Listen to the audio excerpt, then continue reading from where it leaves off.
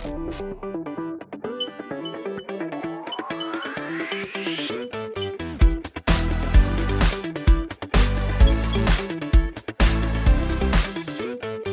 everybody, and welcome to the History of Networking here at the Network Collective, where we get really interesting people that we all stand on the shoulders of today to tell us how the technologies that we use today came about. And today, we're joined by Radia Perlman.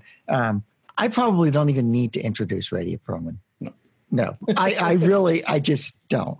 So actually, I want to jump to Donald real fast and see how he's going before we get to Radia and Jordan and make sure that everybody's okay. I know Donald was trying to take naps earlier. I was. Didn't work too well. But, so I'm Donald, and I lead the FR routing project. When he's not playing guitar.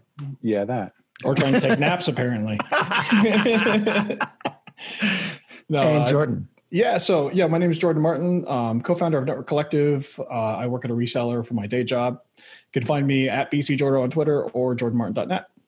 Great. All right, Radia, take it away. Tell us about Spanning Tree. Okay. Well, first I have to start with, I was innocently doing layer 3 of that. What that means is sort of having these routers that forward packets from one link to another, doing routing protocols. And that's what layer 3's job is. Layer 2's job is supposed to just get messages from one computer to a neighbor computer who's on the same wire. So along came Ethernet with great fanfare, and everyone was like all excited about it and was thinking that this was the new way to do networking.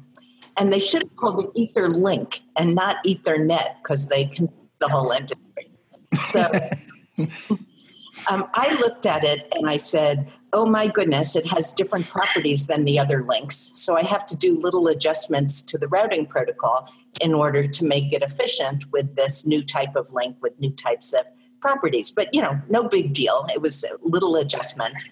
But kind of to my annoyance, people were then building network stacks that had no layer 3.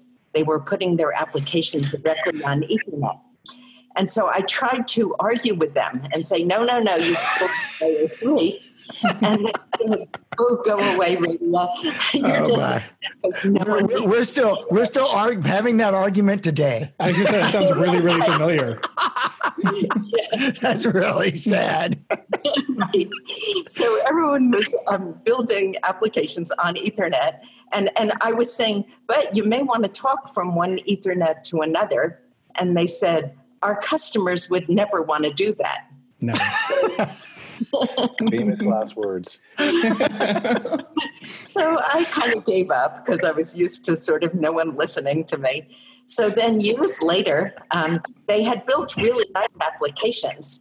And they were big heroes because their applications were good, but it would have been just as good had they done it correctly, which is on top of layer 3. But it's hard to explain that to people.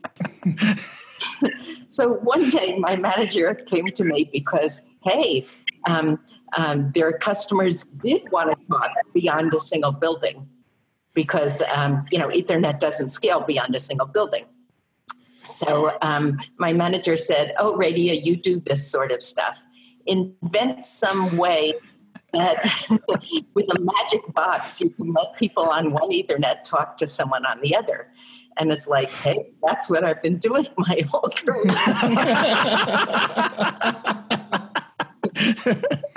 No, but not that way, Radia. The other way. No, but you don't want two Ethernets talking to each other. That'll never happen. You don't even want two computers talking to each other. No good. But at any rate, the constraint was that we were not allowed to tell the end nodes, hey, look, you made a mistake, put layer 3 back. And we were not, there was not a single spare bit in the Ethernet header. And there was a hard size limit to the size of an Ethernet thing. So you couldn't add any fields to it or anything. So with those constraints, they had already thought of, gee, why don't we just move packets around? But, listen promiscuously.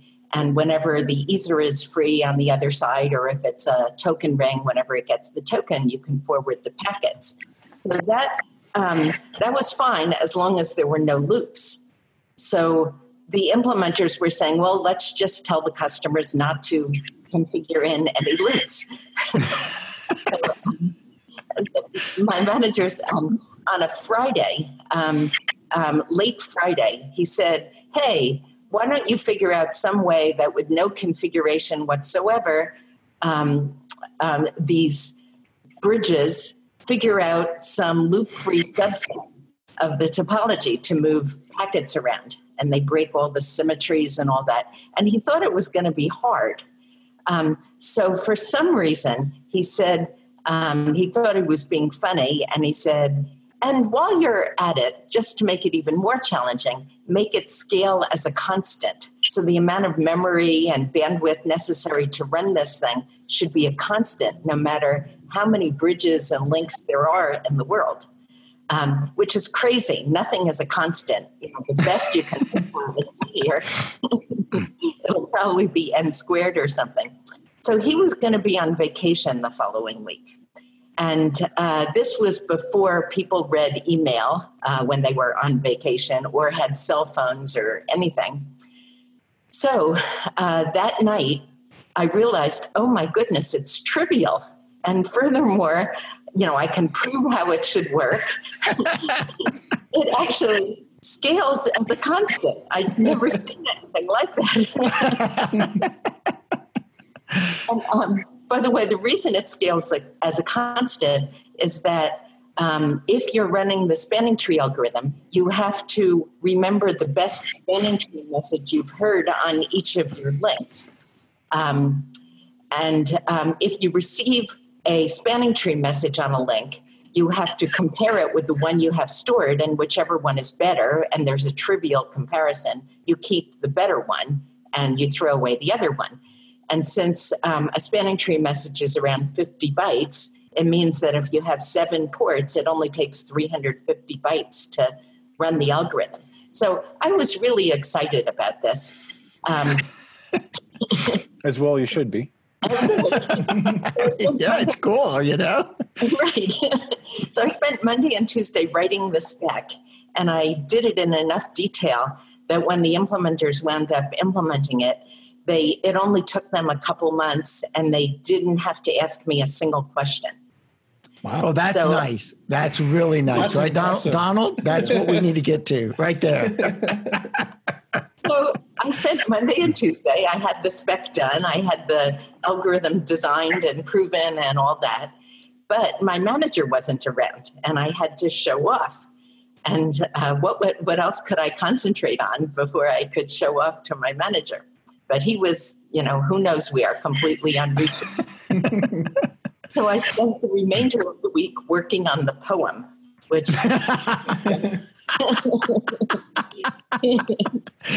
2 days for the algorithm, 3 days for the poem. Absolutely. So for the record, I spent more time on the poem than I did on the algorithm. Wow. With spec. Yeah, so that's amazing. The spec was basically an afternoon. Like it did sound like it wasn't that long. I mean, you seemed like you had the idea pretty much after you had the conversation with your boss. You wrote the spec the following Monday and Tuesday, and then you just had to wait. That's hilarious. Yes. So I'm surprised, though, that you didn't write the spec over the weekend. I mean, that's what we would do today. We'd have the spec ready by Monday, but, I guess Radia had her weekends back then. Well, he also had young kids at the time. Oh, well, yeah, that's true. That's true. So at any rate, so then I worked on the poem. I knew that I wanted it to be kind of a variant of Joyce Kilmer's Tree poem. But I couldn't quite remember it. I could only remember the first and the last stanza. So I went to the library, the digital library, and the librarian said, oh, yeah, that poem. And she remembered that it was by Joyce Kilmer. And so we looked up Joyce Kilmer. We didn't have the internet back then. These days it would be trivial to find the poem. And we looked everywhere we could think of. And the only thing we could do was some,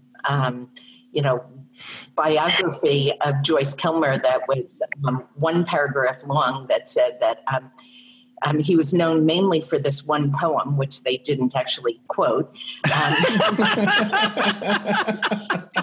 Wow, that's useful.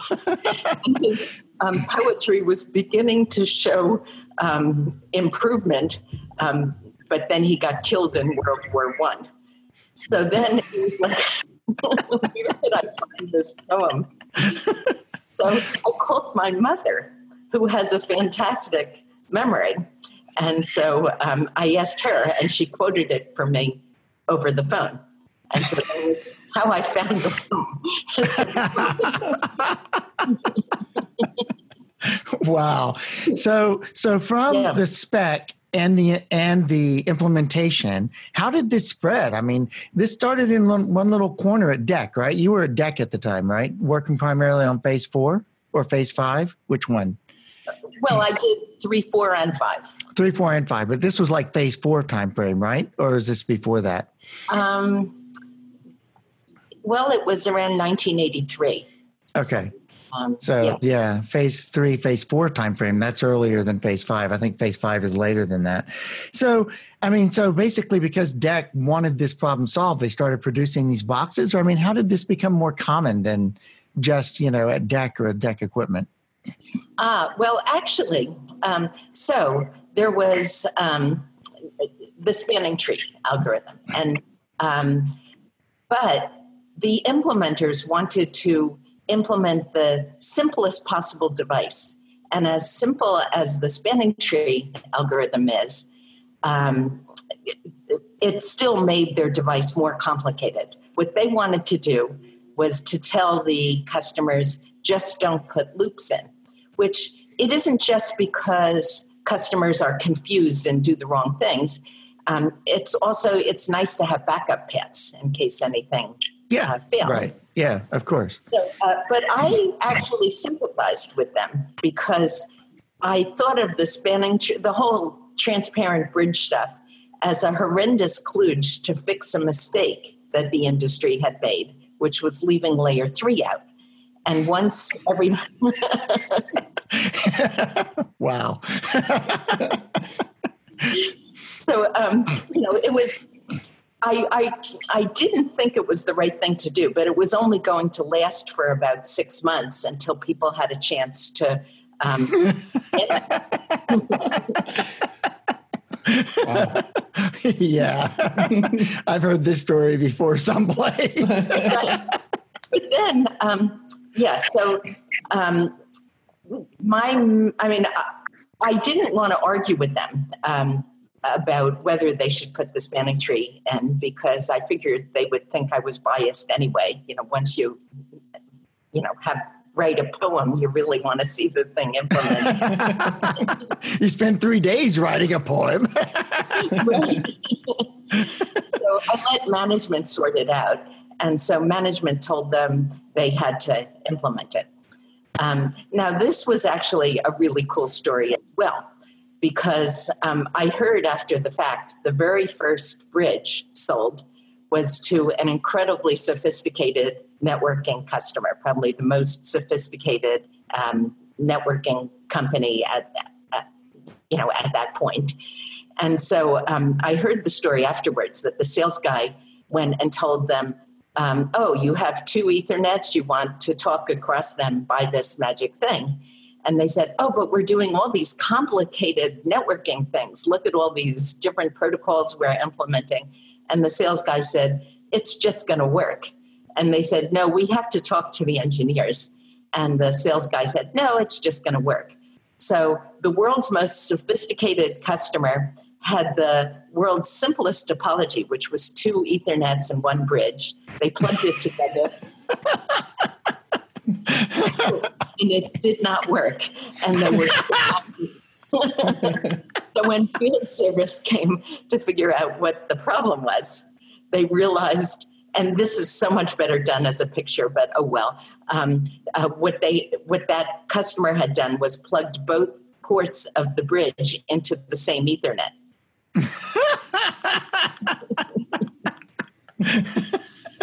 So everything was working perfectly. There were no loops or anything. I'm really glad I thought of that case. And it just was, the spanning tree said, well, gee, I don't need to forward packets. If I ever do, I will. Wow. So this must have been it must have been a government customer or something like that. I was expecting you to say it was Cisco or something. Well, Cisco, I don't even think existed at that point. Wow. Yeah, I was in 1983. I was probably still just starting to work on Cabletron boxes or something like that. It might have been pre-Cabletron. I don't remember. But yeah, that's a long time ago. Wow.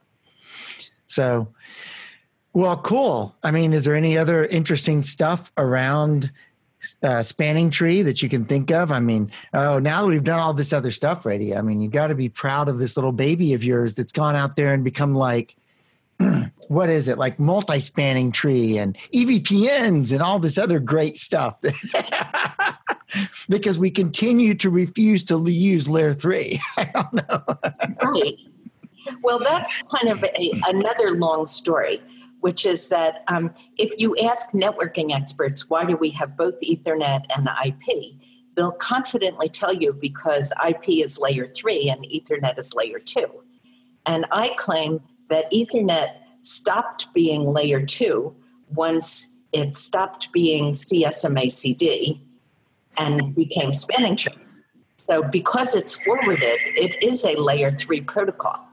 It may not be the best routing protocol in terms of being confined to a spanning tree, which was necessary because of the constraints at the time. So the real question is, why do we have 2 layer 3 protocols? So an interesting question is, why can't we just hook everything together with Ethernet? Because the address is bigger than IPv4.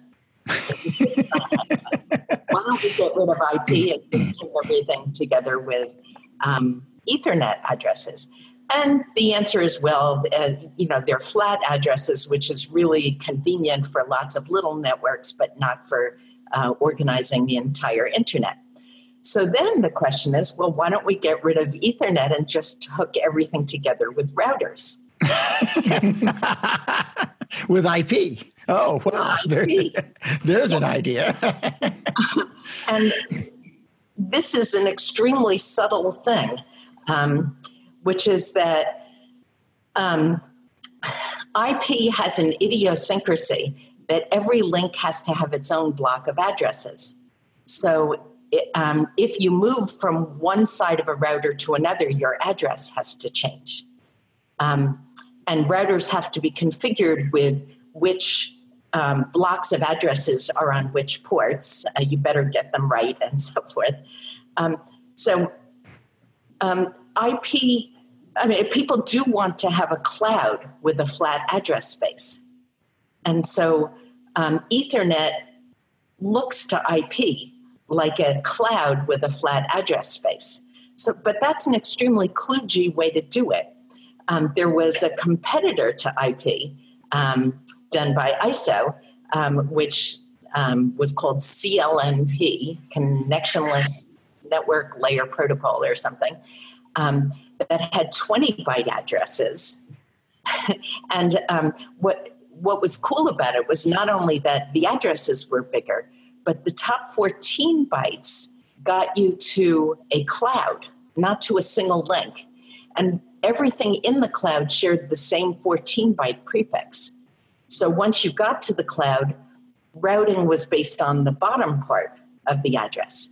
So this is, in one sense, you can think of it as carrying IP and Ethernet in the same address, so you wouldn't have to do ARP. But it's even better than that because it was a genuine layer 3 protocol inside the cloud. But because we didn't do that, in 1992, people made what I claim is the single worst decision in the history of mankind. You mean other than the invention of Ethernet? No. Well, Ethernet was okay as long as you knew what to use it for. Spanning tree is like so fragile, and it was fine as a quick hack until people fixed the endnotes. But given that they decided to go with IP rather than CLNP, they kind of needed it in order to create this illusion of a flat address space to IP. In 92, people said, hey, IP addresses, too small, need bigger addresses. Hey, look, here's a format that has 20 byte addresses. All the vendors have implemented it. Someone showed in just a couple months how he could port TCP to work on top of it. And then all of the internet applications worked immediately. And back then in 92, the internet was just this small researchy thing. And if it weren't kind of for the hysteria of, people that didn't even know what CLNP was, it was just done by a, different, not wanting to give ISO the satisfaction to say that anything they did was any good. If it hadn't been for that resistance, they could have snapped their fingers and we would have been using 20 byte addresses since 92. But instead, we did V6. Right, which we're still designing. Well, it finally became an internet standard last week with 8200. And it's pretty humorous because the changes are still continuing and there's still argument over how to do neighbor discovery and how to do DNS discovery and all this stuff. And like you said, a lot of that would have been solved. Just use CLNP, be done with it. I mean, Absolutely. Or at least the addressing space, right?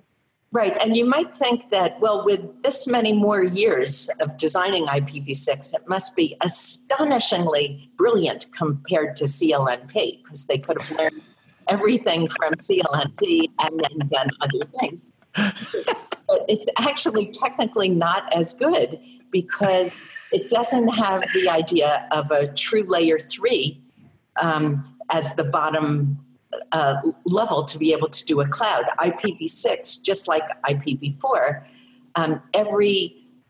every side of every router has to have its own unique block of addresses. So what's interesting is that there was an idea of having site local originally in V6, but that's been deprecated. And that's almost what they were trying to get to, it seems like, was a site local address where everything within the site would have the same address and you could just route to the site, which would be like your cloud. But then you would still have longer prefixes. You'd still have subnets in order to get to the host within that cloud. But then again, if you put everything in the network and put it all on the same /64 or thereabouts and just use the MAC addresses, the Ethernet addresses as your final part, but then you wouldn't get routing, right? You wouldn't actually get routing. You would actually still have switching at that point. You do auto configuration with IPv6 by using your Ethernet address in the bottom part, but that doesn't, as you said, give you the actual routing. And besides that, IPv6 is sort of very much, they don't want to make decisions. So you could do it with DHCP, or you could do it by putting that in, or you could do something else. Researchers might think of something wonderful in the future. Yes, I know, because I'm writing an IPv6 router requirements draft and everybody keeps telling me no Slack must be supported, no RDDNS must be supported, no ND must be supported. And you go through all these options, and then there's entire 20-page documents on all the different interactions between the bits in router discovery, neighbor discovery, in Slack and DHCP. And if you do this bit this way, it causes that to happen and causes that address to be there. And you're like, I needed 20 pages to tell me this. Maybe there should be a simpler way. Right. Because we were living with IPv4 for so long, things got invented like DHCP. And then people came to love it. And indeed, being able to hand out addresses, if you kept your MAC address wherever you went, people would worry about privacy. So we could have gotten by with only 3 bytes or 4 bytes as the bottom part if we handed out addresses with DHCP, which seems very sensible for a lot of reasons, to have kind of temporary addresses so it's not obvious, just for privacy reasons. And then people also invented NATs and then came to love them. They were a clue first. I'm going to take exception with that. I don't know very many people who love NAT. Well, customers do, because at least it's perceived, and it's probably true, that it gives a level of security that unless your node initiates the connection, there's absolutely no way to reach it from outside. Right. Yeah. So there is some level of security in NAT, but the difficulty is that what we've gone with NAT is we've actually NAT was actually invented to do that problem on the PIX firewall. That was the original NAT box, was a PIX firewall, which unfortunately is now going to give me nightmares, because when I was in Cisco TAC, Cisco bought the Cisco PIX, the PIX firewall, and made routing protocols, backline TRT, work on it. And for many years, they wouldn't give me access to the code, and I had to work on it blind with no access to the code. I didn't know what the thing was doing. But then it became this whole address saving thing, right? Where now I'm going to use port level NAT instead of address level NAT. And that's just a disaster. I mean, address level NAT is actually technically okay if you're not having layering violations, right? If the applications aren't using IP addresses and storing IP addresses in the data part of the packet someplace, well, who cares what the IP address is end to end? I mean, it is what it is. And if the packet gets there, and how do you care how it gets there? But when you do this port level stuff, things get really squirrely, really fast, and very difficult. So, that's kind of... Yes, the address stuff.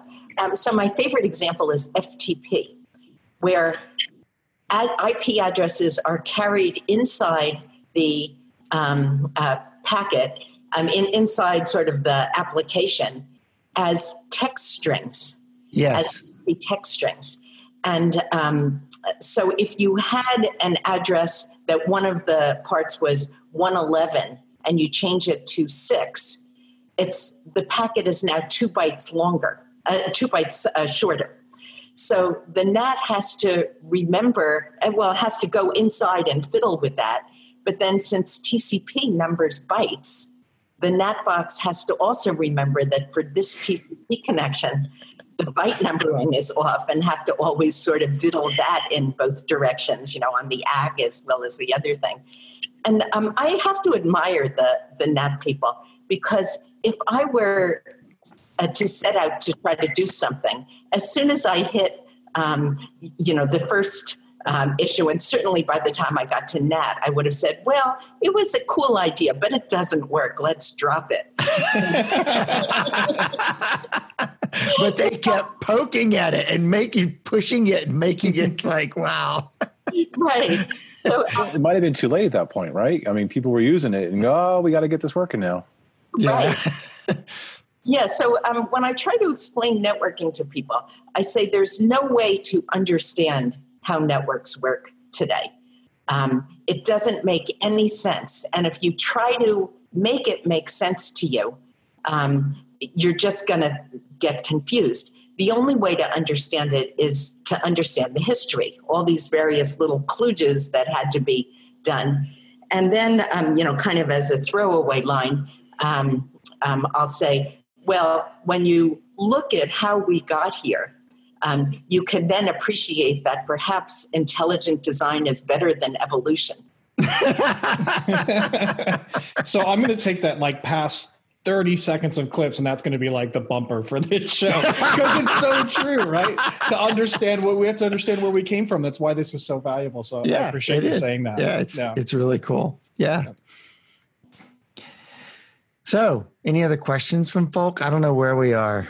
We're about 30 minutes in. I just an observation. I think it's hilarious to hear that it's the same problems. It's solving solutions with ridiculous constraints. It's we have a good solution, but we're not going to use that because well, I don't know why we're not going to use that. We're just going to do this other thing, and it's no different today. The arguments between, whether or not, how far layer 3 should go and people's beliefs that layer 3 should be everything, it's the same arguments. And I mean, we're talking, 30 some odd years ago. 30 some odd years ago. These same arguments, and they just don't go away. It's the same stuff. Well, essentially Spanning Tree was designed to solve the original data center interconnect problem. and now we block it and filter it so we can solve the data center interconnect problem. And unique spanning trees. I also think it's interesting. One of the other observations, and I think something gets missed a lot by engineers who may be just learning this recently, is that layer 2 is fundamentally solving the same problems that layer 3 routing protocols are. We need a loop-free path. We need to know how to get from A to B in a loop-free mechanism. That's right. We need to be able to find an alternative path when it's not available. I don't think people think about it that way. And essentially, it's a routing protocol, but just running at that Ethernet level. Yeah. Well, so again, when you say at layer 2, it isn't really layer 2. It's just a different layer 3. Layer 2 is just supposed to take layer 1 is supposed to show you how to signal a bit. Layer 2, given that it can signal bits, figures out a way to say this is the beginning of a packet, this is an end of a packet, this is a checksum. So as I said, Ethernet is not layer 2. And this is an amazing observation to me. I've never thought about it this way. And the reason why I say it's an amazing observation is because it's really hard to define layer 2.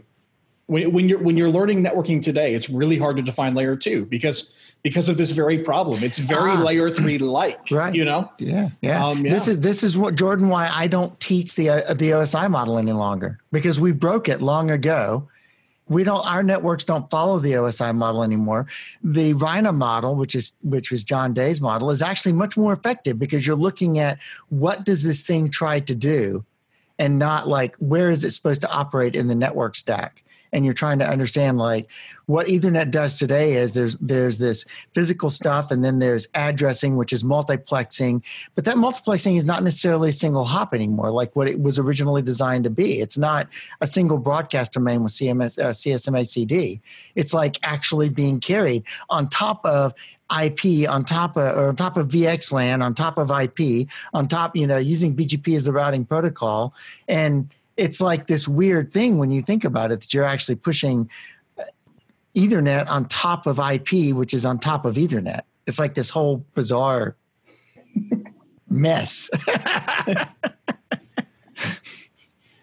So one of the other things I was curious about coming into this is there's been a lot of I'll say lost love for Spanning Tree, right? Lots of people want to get rid of it, want to stop using it. I was kind of curious coming in and talking to Roddy. I'm like, what would that, how does that feel to have this thing that you created kind of have lost? But it kind of sounds like you didn't really like it from the beginning. It was required. You were proud of this thing you created, and you should have been. But you would have preferred we did it some other way all along. Is that correct? Oh, that is correct. I mean, It is an incredibly elegant thing. But then when you keep tweaking it to try to make it have more and more functionality, it's fragile, and it was fine for what it was, but it wasn't intended to, hook the entire internet together. And Yeah. So it's interesting, Jordan, because we heard the same thing from Tony Lee about BGP last time we talked to him, right? When he was talking about BGP and how BGP has become this big kludge where everybody throws everything into BGP. And it's like, why are you doing that? Invent another protocol, right? This is crazy.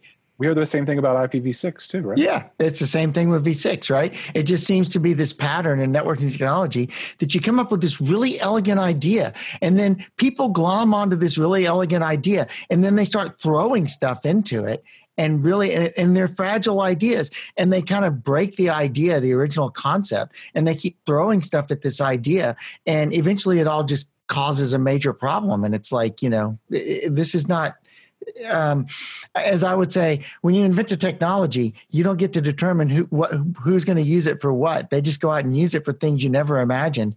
And they're not going to use it to the limits of what you thought the limits were. They're going to use it to the point where they've gone way beyond those limits and they've made a complete mess of things before they're done with it.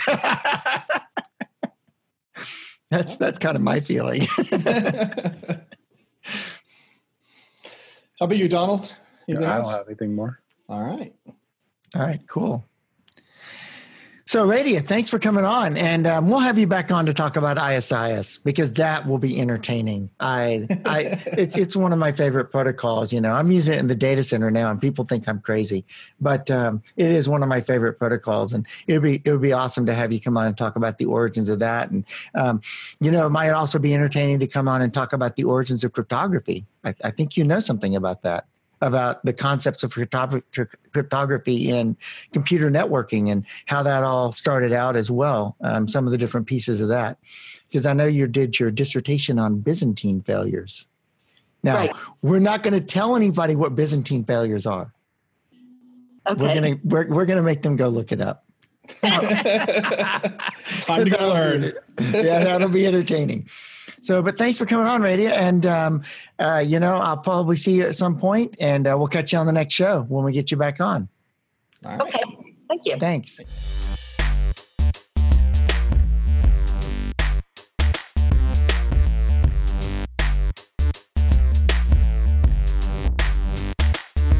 So the poem is called Algorithm because every algorithm should have an algorithm. And the poem is, I think that I shall never see a graph more lovely than a tree whose crucial property is loop-free connectivity, a tree which must be sure to span so packets can reach every LAN. First, the root must be selected.